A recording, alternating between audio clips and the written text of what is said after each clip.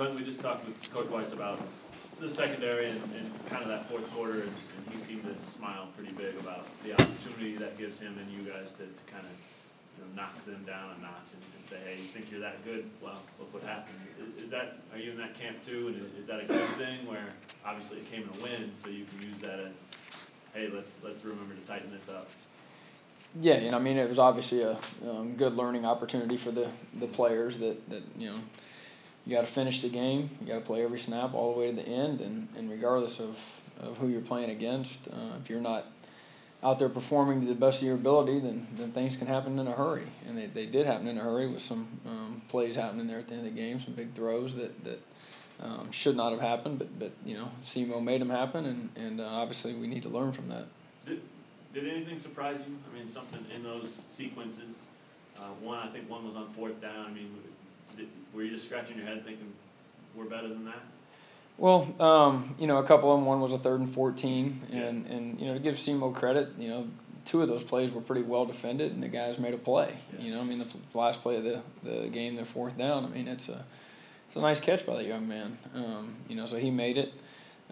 Earlier, they got another reception down there that was, a little bit. We misplayed a little, but regardless of who you're playing, a lot of times it's a small margin of error, and they executed and we didn't, and that's what happens.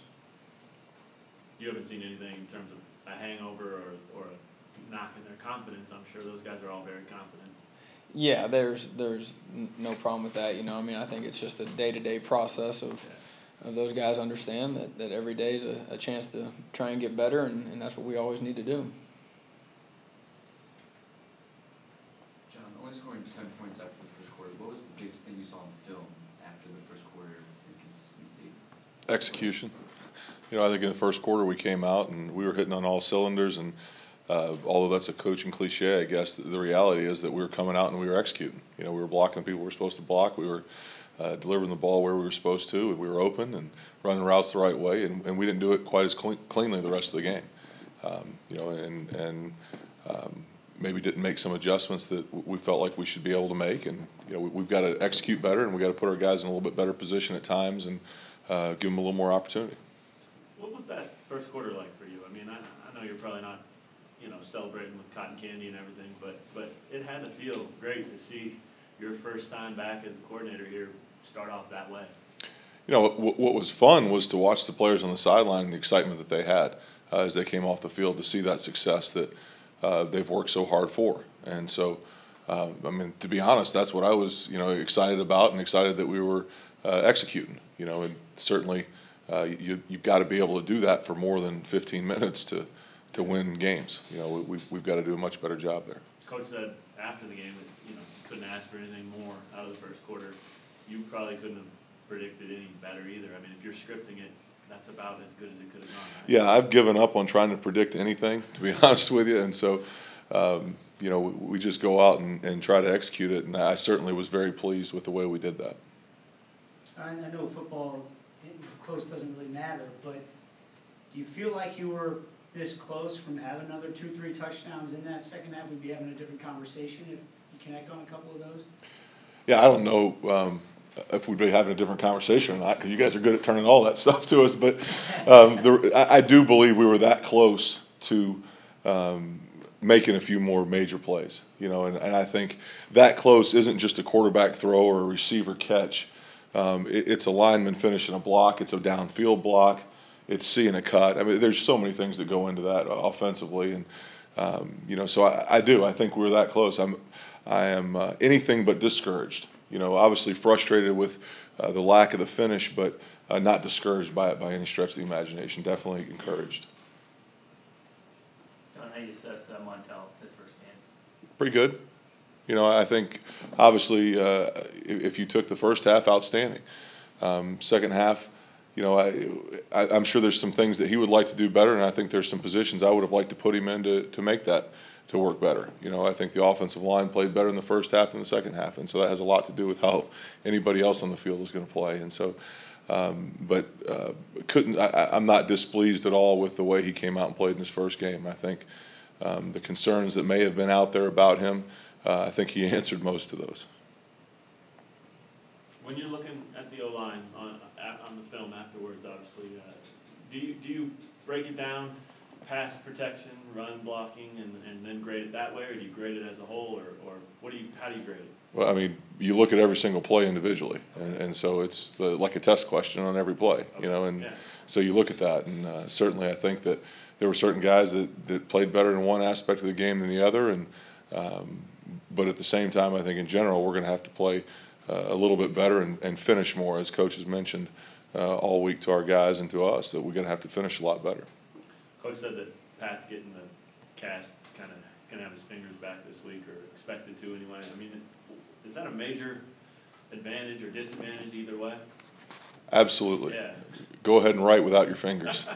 You know, and I mean, it's like any of us, you know. Now you find a way to make it work otherwise, but not to have your fingers at all on a hand basically gives you a club, which is what he had, and makes it a lot more difficult to be successful at just about anything that you're doing. Clint, Coach described this as strength versus strength. Their receivers, it's your guys' secondary. Do you feel like this is kind of a big litmus test for your guys, your secondary, to see where they are? It is. They are, very talented at wideout. The Crowder kid is, I think, an exceptional player.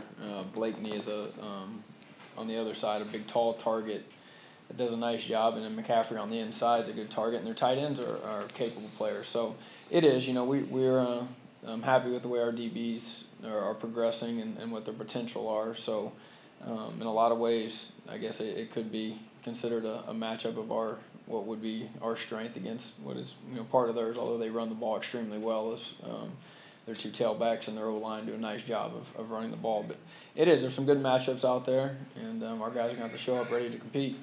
Is it good timing for a group of receivers like that, with the fourth quarter kind of fresh in your DB's minds? I guess it is. I'd prefer they not have anybody, but it is. I think our guys are had some success. We ended up with the 3 interceptions in the game, so guys have to make some plays, and Dexter had the 2 PBUs on third down and made some nice plays, but at the same time we gave up some plays that didn't need to happen. So, with that being said, I think they're motivated and they know who we're getting ready to play against. What is it about Bowen that made him ready to do what he did game 1 as a true freshman? Well, he's a gifted kid. He has the necessary skill set to play corner. He has quick feet. He can turn his hips. He can run. He does all that. He has good awareness and instinct. So, and at the corner position, a lot of times that's about, not a lot of times, it's about physical ability, and he's fortunate to have some of those skills. John, this might be a reach. I'm sure it is, but it's what I do. Whether I have my fingers or not.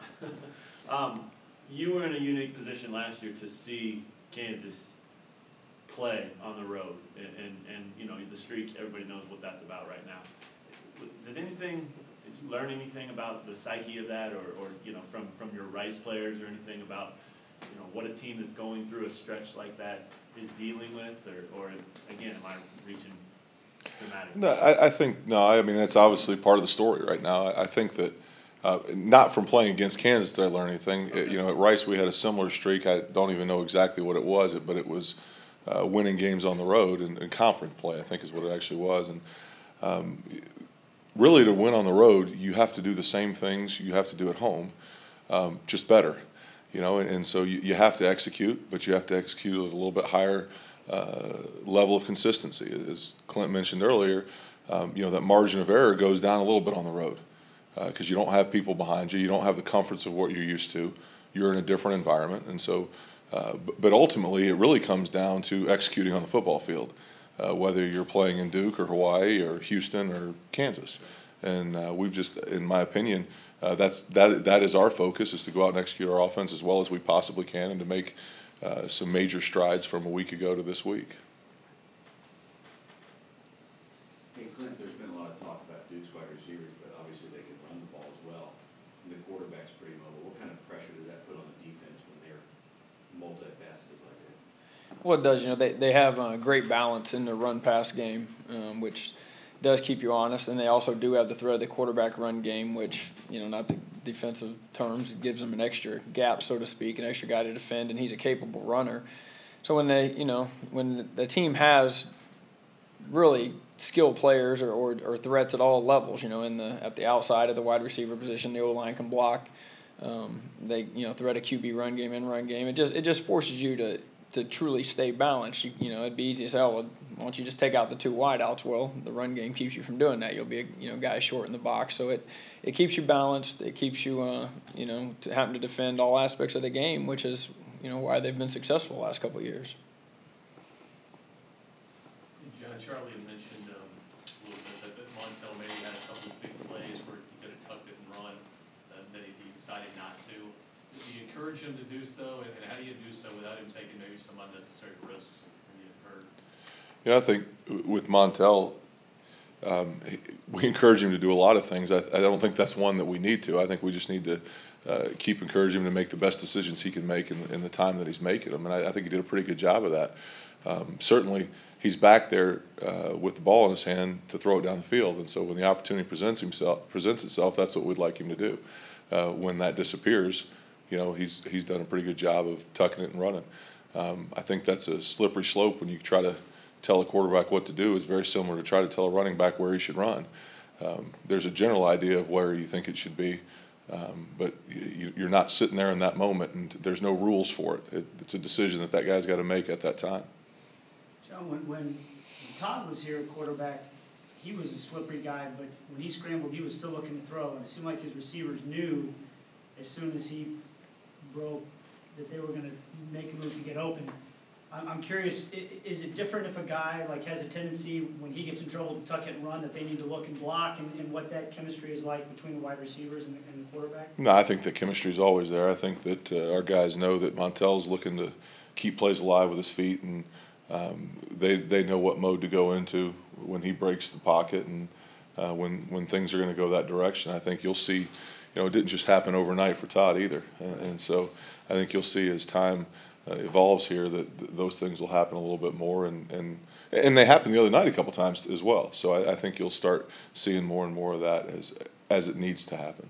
Yeah, I guess that was kind of what I was asking it, because Nigel, the catch that he made, would that be one of those types of Yeah, I mean, there were a couple third down conversions. Nigel had one. I think Tony had one on the far sideline, and there were a few times during the game where those opportunities presented themselves and plays were made there.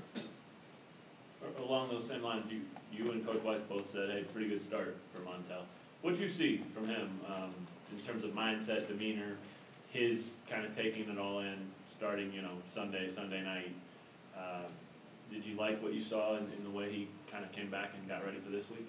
Absolutely, to this point. I mean, I think that what I saw on Saturday is exactly what I was kind of hoping to see. And then Sunday to come in and make the corrections and see the things that he could do better. And then, to get together and start meeting here and get things going today, I think he's headed right in the right direction. I think he knows exactly what he needs to do. It's nice that he had the opportunity to do it some last year.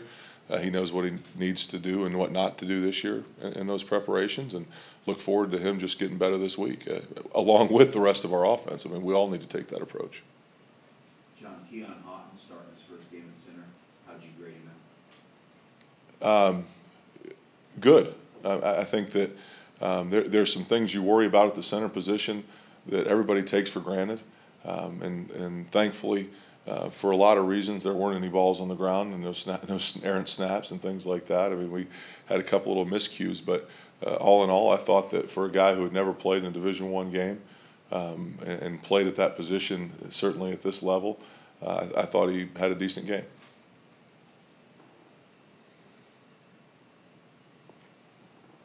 Either of you, first female referee was Saturday. Coach Weiss said he went up to congratulate her and said, make everyone proud. You guys had any conversations with her? I did pregame. Just congratulate her on being a celebrity. I'd read about her quite a bit, so she was funny. She was unnoticed in the game, which I think is good. Nope. Are there any other questions? Yeah, just the last thing. I mean, is there anything that kind of you retained from 2009 with this Duke team? Same coach, but my God, a long time ago. Does that help you in any way, or is it just a completely new slate? And you don't have to get specific, I'm just curious if they're. Yeah, no, I mean, you remember in that 09 game, they came out like gangbusters. Yeah. I think they hit us on a screen right away and a QB draw for a touchdown to open the game up on the opening drive. Right. Before we settled in. I think we ended up giving up a touchdown, a field goal after that. I think it was 16 points at the end of the game. But no, they came in here ready to go, and luckily the offense moved the ball quite a bit on them that day and scored some points, and we got settled in. But I remember they came in here ready to go. I mean, from my perspective, they were a really well-coached team. They were a really sound fundamental team, but I don't think there's any replication of anything we're going to carry over other than that, and to expect that for sure. Anything else? Thanks, guys. Thanks. Thank you. Thanks. Appreciate it.